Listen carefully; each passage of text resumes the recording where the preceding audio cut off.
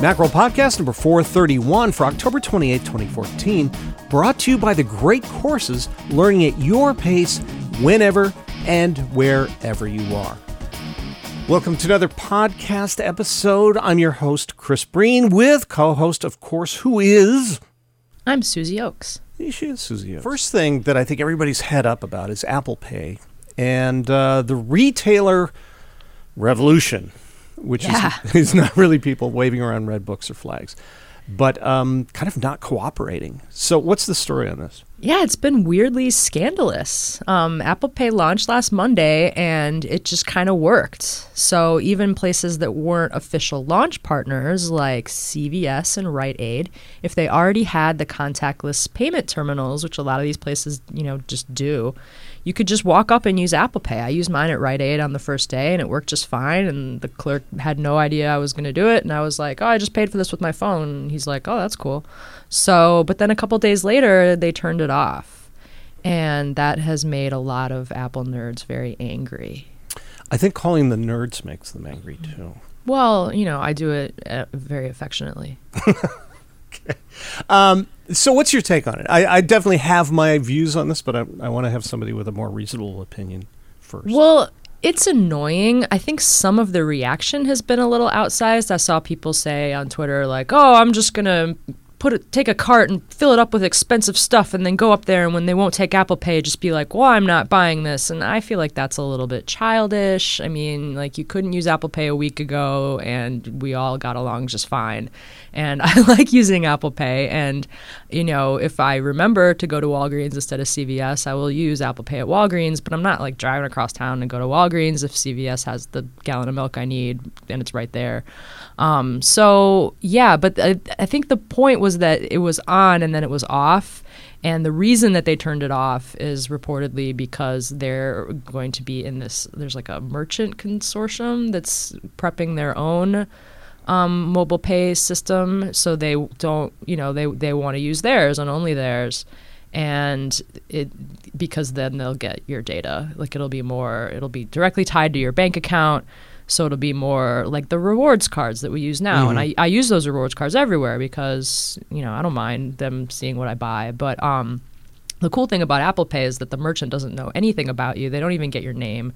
So, yeah, some of the merchants were like, oh, we didn't sign up for this and we're turning it off. So I understand the anger on one hand, but I feel like it's enough to vote with your feet and with your dollars and remember that it's kind of a privileged thing to get mad about. I mean, this is only iPhone 6 owners that this affects. So, I guess that's a population that's just used to people, catering to them all the time. But be nice to the employees is basically my thing. Like, don't yell at the poor guy behind the cash register or the poor guy who has to restock all the stuff that you walked out and left behind. So, what do you think? I'll play devil's advocate here because actually I kind of believe this. I agree with you that I think some people sound a little entitled about this, and abusing people that work at retail stores is not cool. Don't do that. I think that when people talk about Apple Pay, they think a lot about the consumers because naturally it is. It's a very convenient thing for us to be able to do. And I agree the security thing is great, much better than anything else that's out there right now. And I also understand it's good for Apple. Apple will make 0.15% on any transaction conducted through Apple Pay, which is not a lot. However, it's like micropayments. If you do enough of these things, it adds up to serious money. For example, in the U.S., I think we conduct over $2 trillion of credit card transactions a year. That works out to $3 billion if you're looking at a 0.15% percentage. So it doesn't mean that Apple's going to get all that money, but by the time you get it, it adds up. So there's clearly a benefit to Apple here. It's not them just being nice. They want to make money on this. What I don't think is getting talked about enough is the retailers. And I think too many people have sort of painted devil's horns and tails on them and said, oh, they're evil for not letting us do this. Well, really, they're under the thumb of the credit card companies. And I think they're looking at technology as well and thinking, what's in it for us? And I don't think there is much for them in this because it still leaves them under the thumb of the credit card companies. Apple Pay isn't Apple acting as a bank, it's working in league with credit card companies. So retailers are going to continue paying credit card fees. This isn't going to get them out of it. And I think they felt like they were at a crossroads here. Like, okay, we're going to have new digital payment systems. This is going to offer us something as well. And I don't think it is offering them very much. So I do think they're looking at things like Currency, which is that system that's going to be coming out in 2015, as maybe a way out of this, because it doesn't involve credit card fees. That means they're not paying the 2 to 3% to the credit card companies for stuff, which maybe they'll pass off some of those savings to customers, but I'm not relying on that. I think they'll just pocket it. But this is a system that they felt was unfair, and now they're being criticized for trying to find better ways so that they can continue to make money, because they are in business, after all, to do this sort of thing. So as much as I think a lot of people want to look at CVS and Rite Aid as the bad guys in this, I think they're trying to find some way where they get something out of this deal as well. And currently, I don't think they are. So take it easy on them. Again, don't leave your cart full of groceries there in the aisle. Yeah, it's kind of the only thing that's sort of built in for the retailers at this point is that they would get, these affluent customers. Like the Apple customer is a good customer to have if you're, a store. Yeah, I think it is. But at the same time, I think they have other kinds of customers as well. So people on fixed incomes, for example, are not going to have an iPhone 6 that they're going to wave around in front of this thing. Right. That may find using something like Currency, where you do get some kind of reward at the end of the thing, is maybe a better deal for them. Maybe they don't care about giving up their personal information to somebody like CVS or Rite Aid, but rather, hey, I'm going to get a 2% discount on these drugs that I have to buy week in and week out, versus the convenience of putting a phone in front of this that I don't own. So I think there are other ways around this, and I think maybe there'll be situations where Currency does benefit consumers who, again, don't care about losing information to people. It's just that I don't think that this is such a black and white issue that retailers are evil and Apple is good. I think everybody's looking out for their self-interest in this, and retailers, as much as anybody else, are saying we want to benefit in some way too. So we'll see. So that was the big Twitter burn-up this week. You have an iPad 2 Air, yes? Yes, I do have the iPad Air 2. Do you also have the Retina 3? The Mini? Yeah. Yes. Yeah, they are both here. Okay. Well, since you've been messing around with them, I'm interested in your impressions because I don't have them yet. Yeah, so the Air 2 is pretty great. I actually took it out to Shoreline yesterday for the Bridge School benefit concert because I was there with my family, and my 2-year-old I thought might need some distracting besides, all the pretty music being played. So I brought it for him, and I also thought it would be a good chance to kind of take the camera for a test and see if it really does work better in bright sunlight.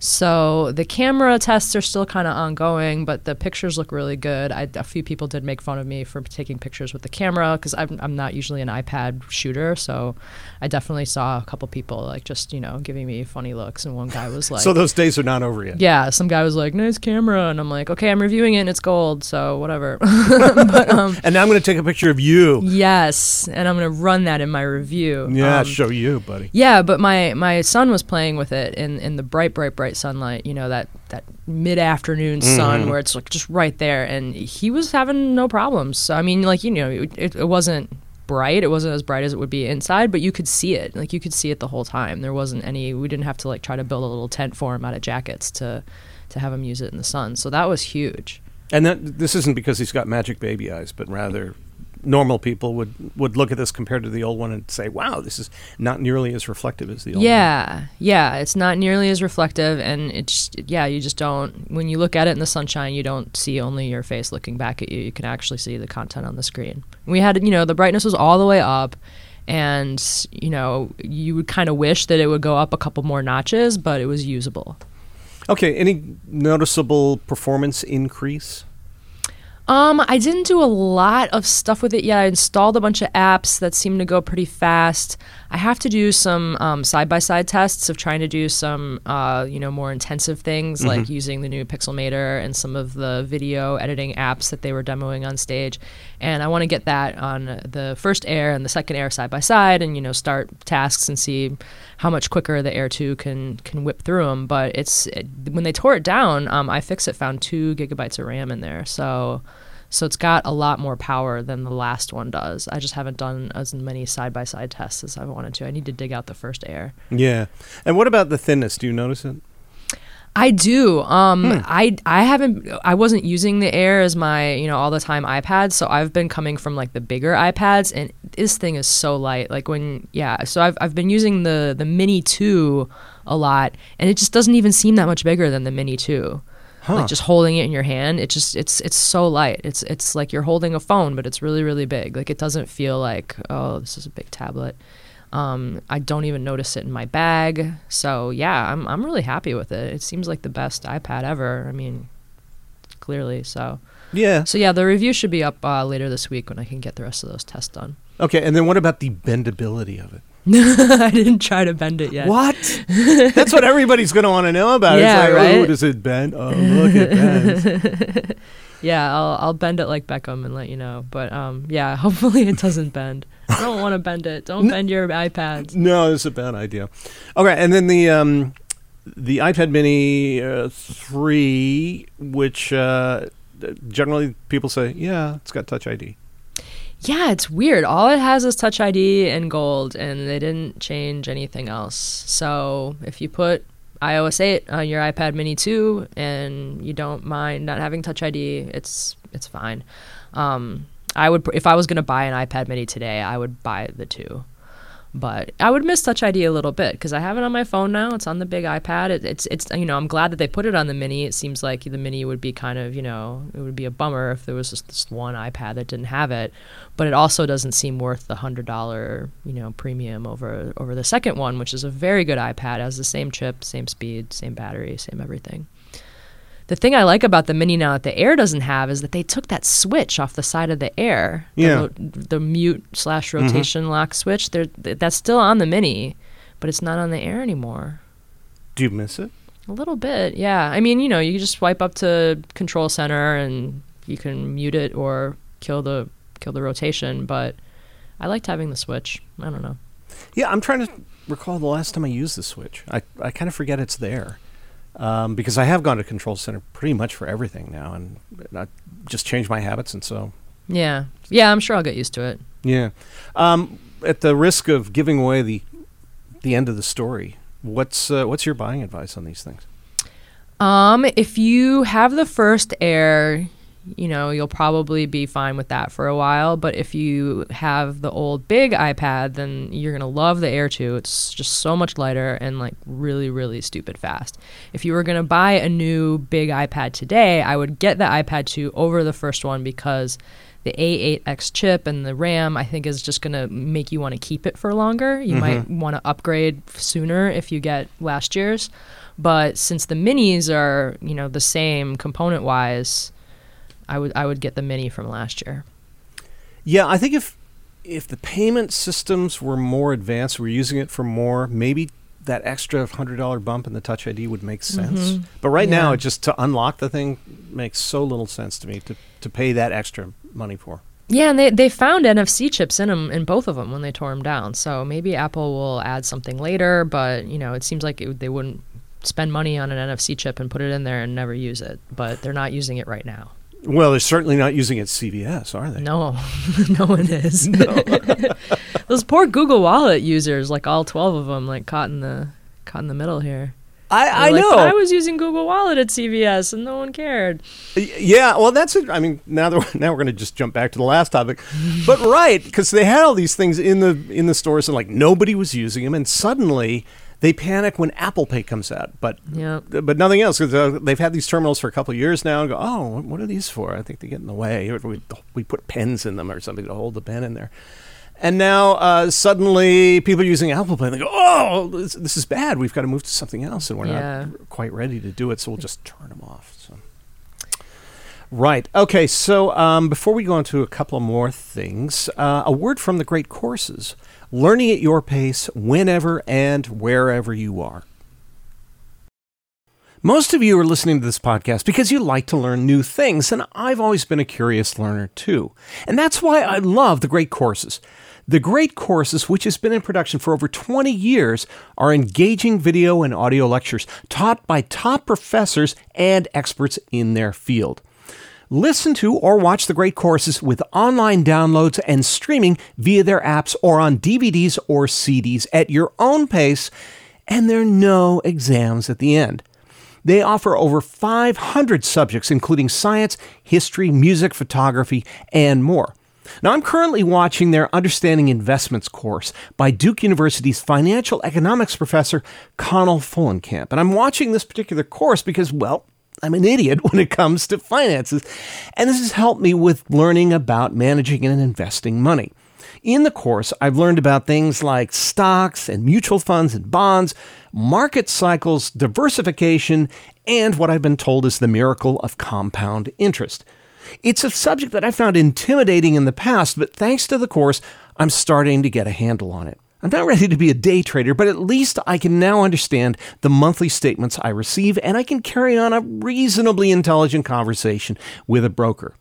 I really want you to try it. The Great Courses has a special offer for Macworld listeners. Order Understanding Investments and get 80% off the original price. That's 80%. But this 80% savings is only available for a limited time. To take advantage of it, don't wait. Go to thegreatcourses.com/Macworld. That's thegreatcourses.com/Macworld. Okay, earlier, it was last week, we ran the iTunes 12 review, and our reviewer, Kirk McElern, was not entirely impressed with it. No. And nor am I, and I wanted to get your take on it. Yeah, I don't really like it. Okay. Well, all right. Next topic. Yep, done. I don't know. See, here's the thing. I don't like iTunes. I try not to even launch it. It's a resource hog, and it's just so big, and I've kind of abandoned my big music collection for streaming. So I use a MacBook Air as my, daily machine, so I don't keep a ton of music stored on it.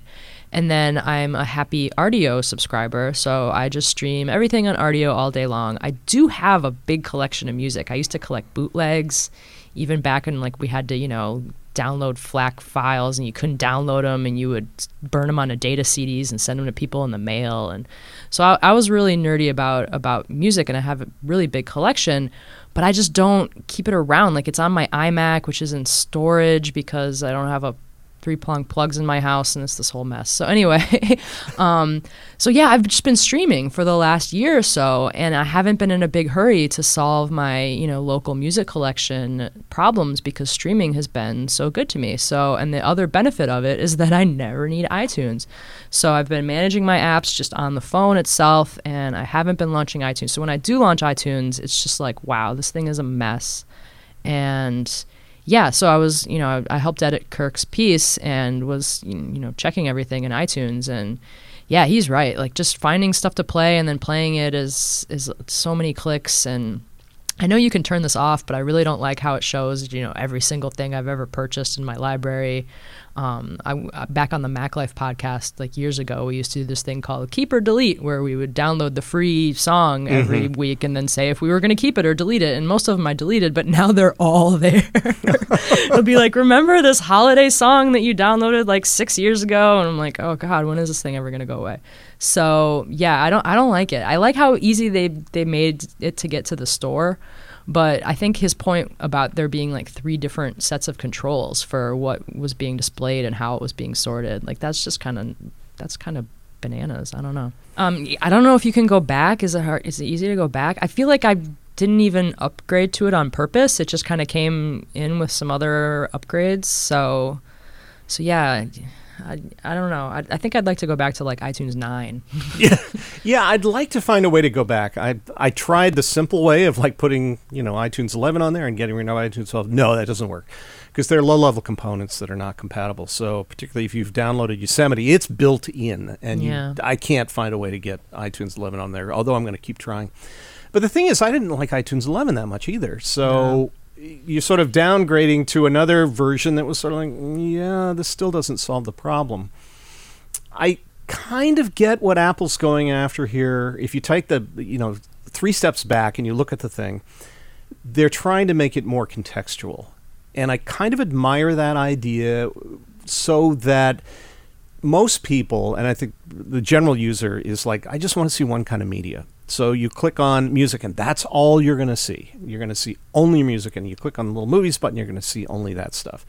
Then when you click on the iTunes Store, you're only going to see the movies section of the iTunes Store because you were looking at your movies collection over here. And I get the idea of that. I think that they've been hunting around for some way to kind of clean this up.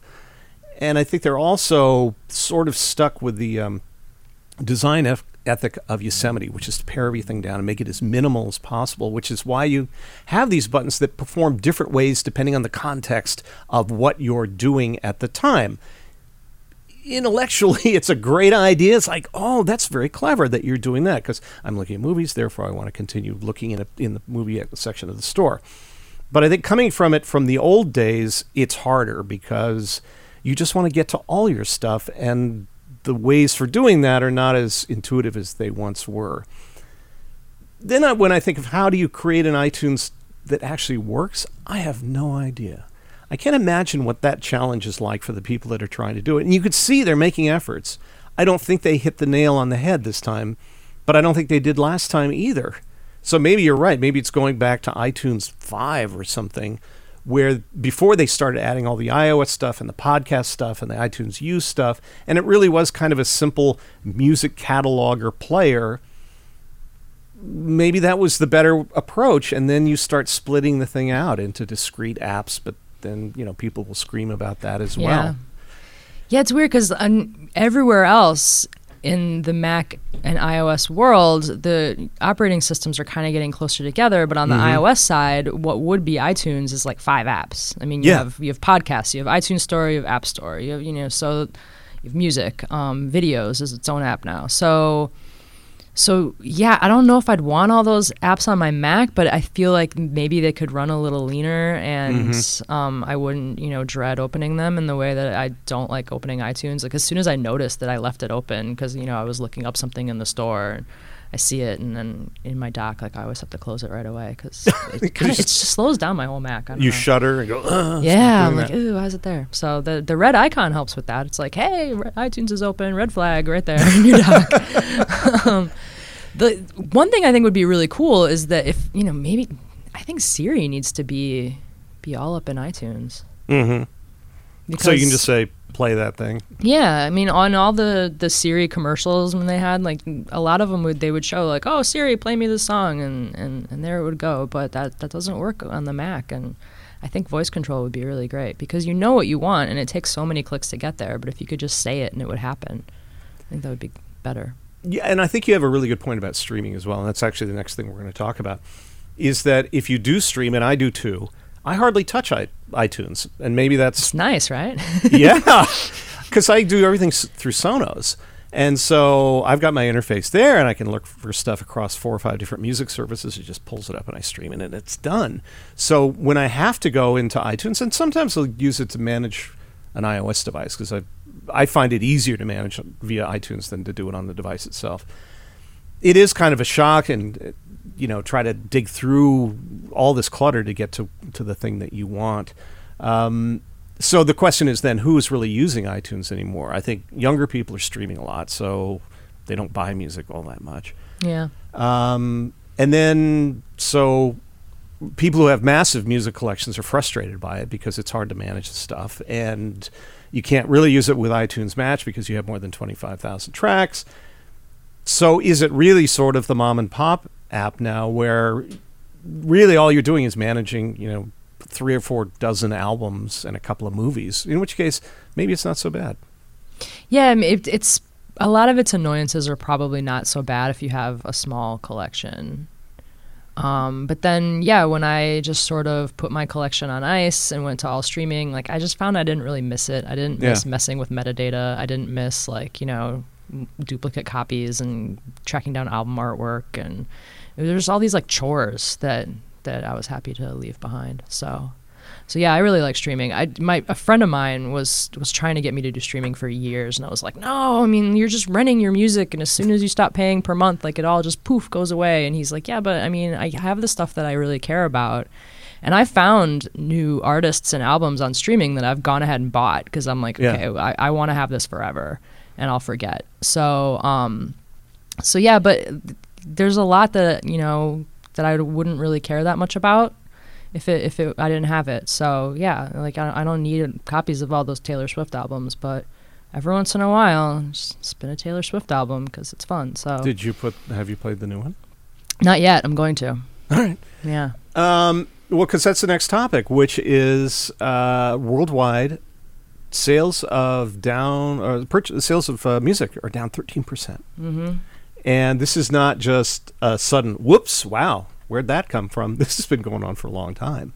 Yeah. And so the reasons being cited are, well, first of all, there's been no platinum album this year. Wow. Yeah, which tells you something about this year's music, I suppose. That's crazy. You're right. Or it tells you about the audience, which is the former record-buying audience has aged out.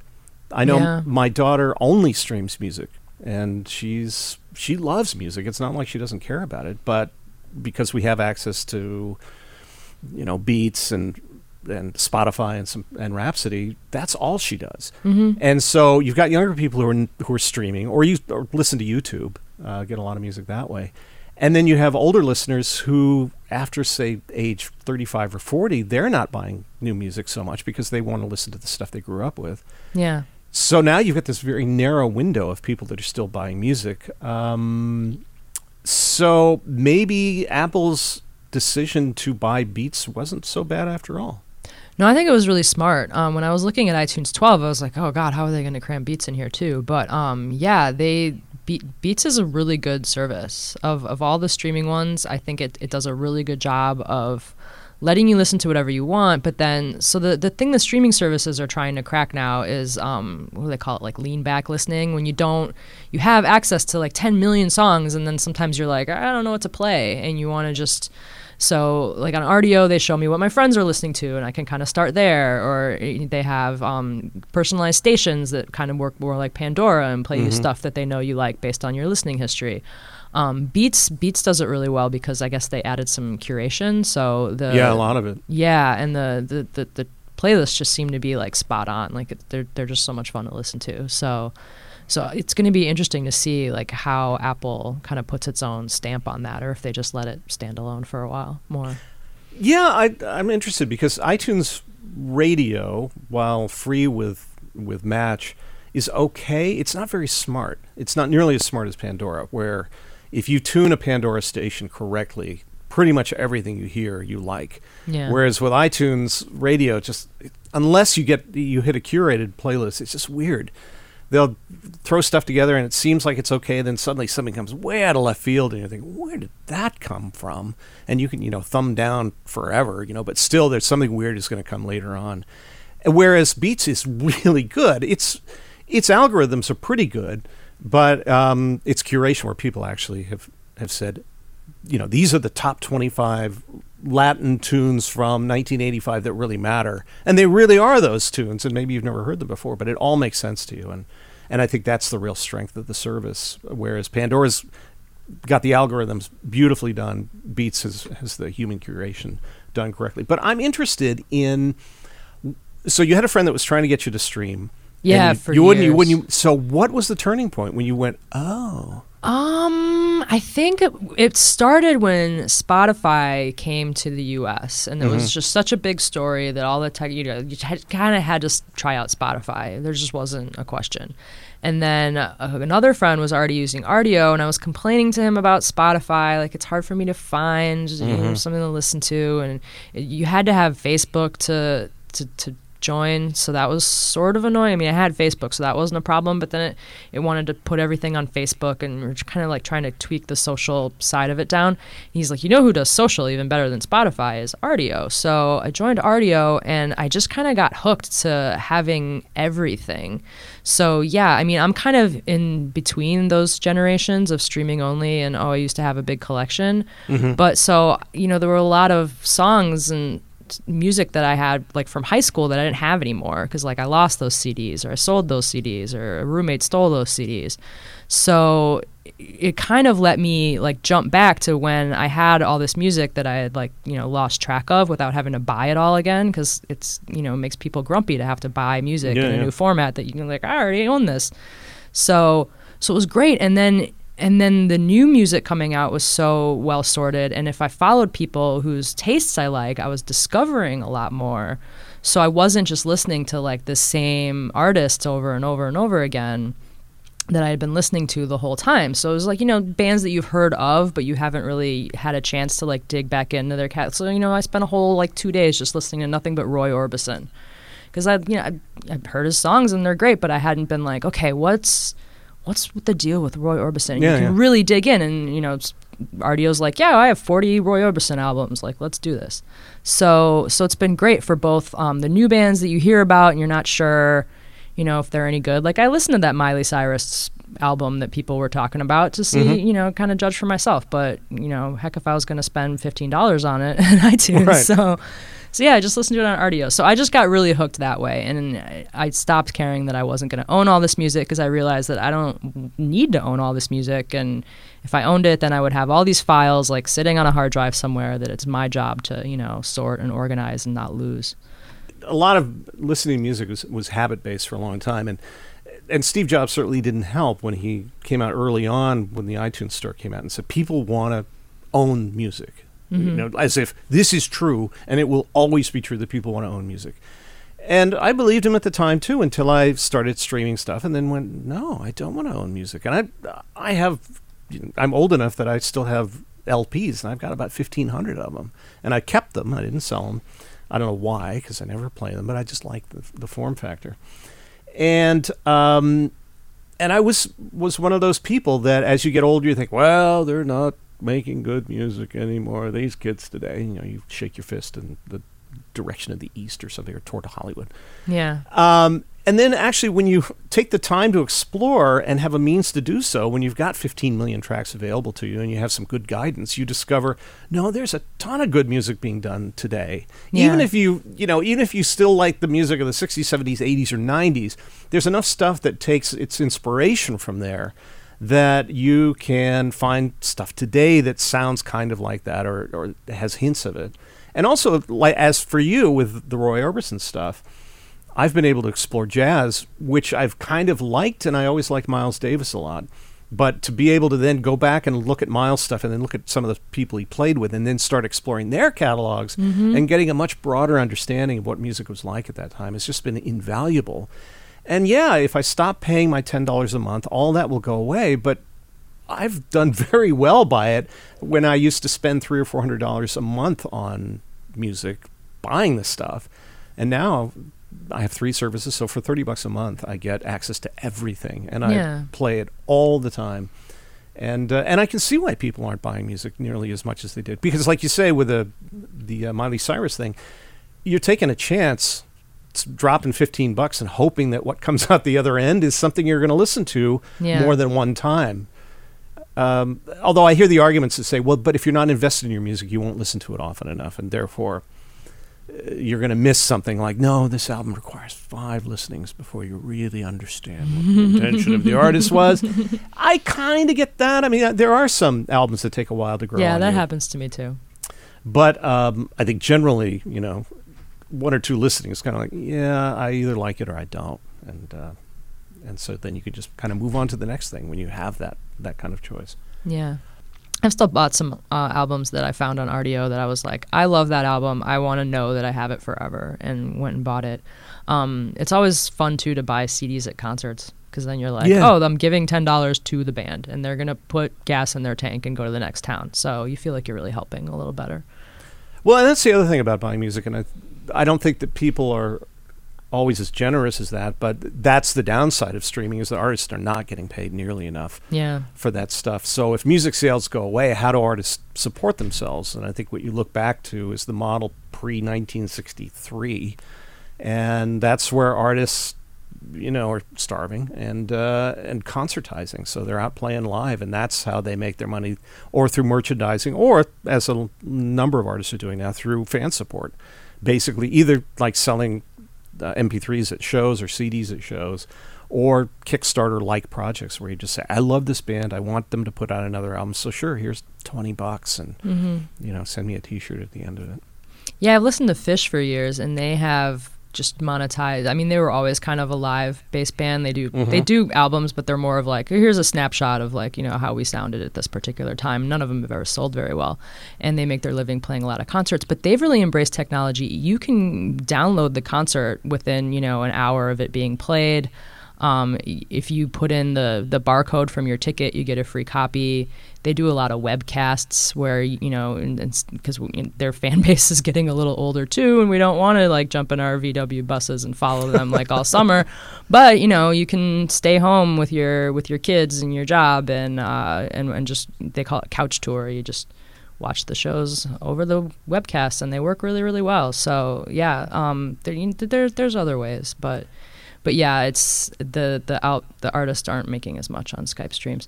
On Spotify streams. Did you hear about the artist that put out like a silent album and then had people like just play it on repeat all the time? No. They had an album of, it was like they found out that Spotify's like, minimum length for a track for them to get paid was like 30 seconds. So they made an album that was like 100 tracks that were each 30 seconds and just told their small fan base, they were like a little indie band. They were like, hey, just get on Spotify and just put this on repeat all night. Awesome. All of a sudden their listens like spiked, and Spotify found it and was like, oh, you can't do that. Then they probably still paid him $4.26. Yeah. They were trying to like game the Skype system. But I guess you could do that with any album and just turn your sound off.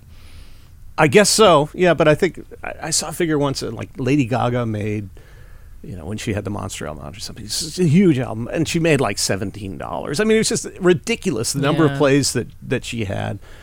And clearly something's got to be done there. I mean, I take advantage of the system. Again, I'm paying like $10 a month for everything. Mm-hmm. And I know that not enough of that is going to artists. I'm not sure who's making the money on this, but unfortunately it's not the artists. And so I do think that some great music is not going to be made simply because artists can't support themselves anymore. So, we have more and more very tuneful waiters and waitresses, unfortunately. Maybe a service will, make that its differentiation point. They'll be like, we're the only one who's paying, decent money.